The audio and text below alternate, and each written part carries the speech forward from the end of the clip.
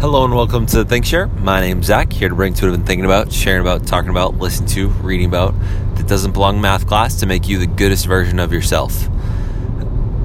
I feel like I've had some bad habits lately that I wanted to share with you all. So maybe you can learn from them so you don't make the same mistake I've been making.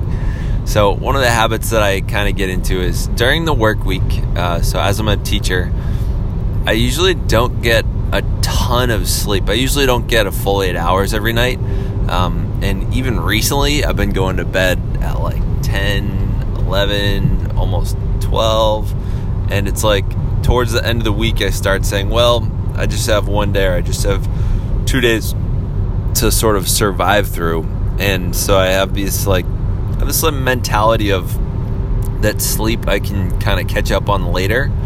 And I think sometimes I don't. It's not until I'm trying to think of what I'm trying to say here.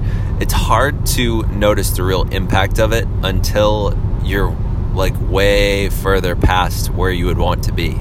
So I think when I start not having enough sleep, it's the only time that I start noticing is when I'm way underslept and like I got giant bags under my eyes and I have tough memory recall. Like I remember last Thursday I was part of an authors panel and they're asking questions to a couple of us authors at the front of the room, and at some point I interjected and said, hey, like I read this book and it talked about this. I couldn't remember the name of the book, and I mean most of the time I'm pretty good at remembering stuff, but my recall wasn't there. And I'm pretty sure I could attribute that lack of... I was stalled on it for maybe 30 seconds and I had to ask one of the other authors, do you know what book I'm talking about? And I described it. We played like a mini game of verbal charades. Like I mentioned a couple things about the book and I figured out it was War of Art by Stephen Pressfield. But one of the challenges of getting enough sleep is kind of making it a priority and making it urgent. And I think a couple other things happen in my life that I make urgent over it. One of them is getting grading done or getting my lesson plans in order. But the only problem is they're not urgent during the day. They're just urgent when it's close to bedtime. And same thing with YouTube is it's not urgent to get it done during the day, but it's urgent to get it done before the end of the day.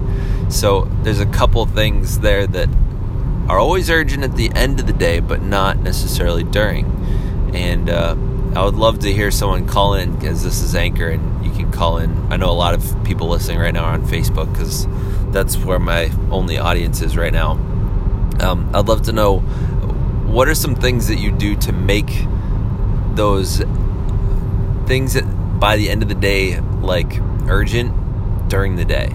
I've been just having some challenges with that recently, and I've been having a hard time getting to bed at a reasonable hour that sets me up to win for the rest of the week, instead of tearing my body apart until Friday, and then Friday rolling around being exhausted and then wanting to sleep in on the weekends. Because last weekend I actually messed myself up, because Saturday I slept all the way into like noon or something, and then I had to take a melatonin going to sleep that night, and then Sunday I was like groggy and my body was all messed up because of the drugs in it, and I needed the melatonin to fall asleep because I had slept in, or I didn't have enough exercise during the day.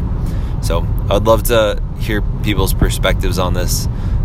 What are some of the context shifts? For anyone that's taken the Landmark Forum, you'll understand what I'm saying here. What's been the context around sleep that really helps you? So that's my question/message for today. I know I think my life would be occurring a bit better if I were getting my 8 hours a night and are prioritizing things a little differently during my day. I'd love to help. Thank you for listening. Stay weird.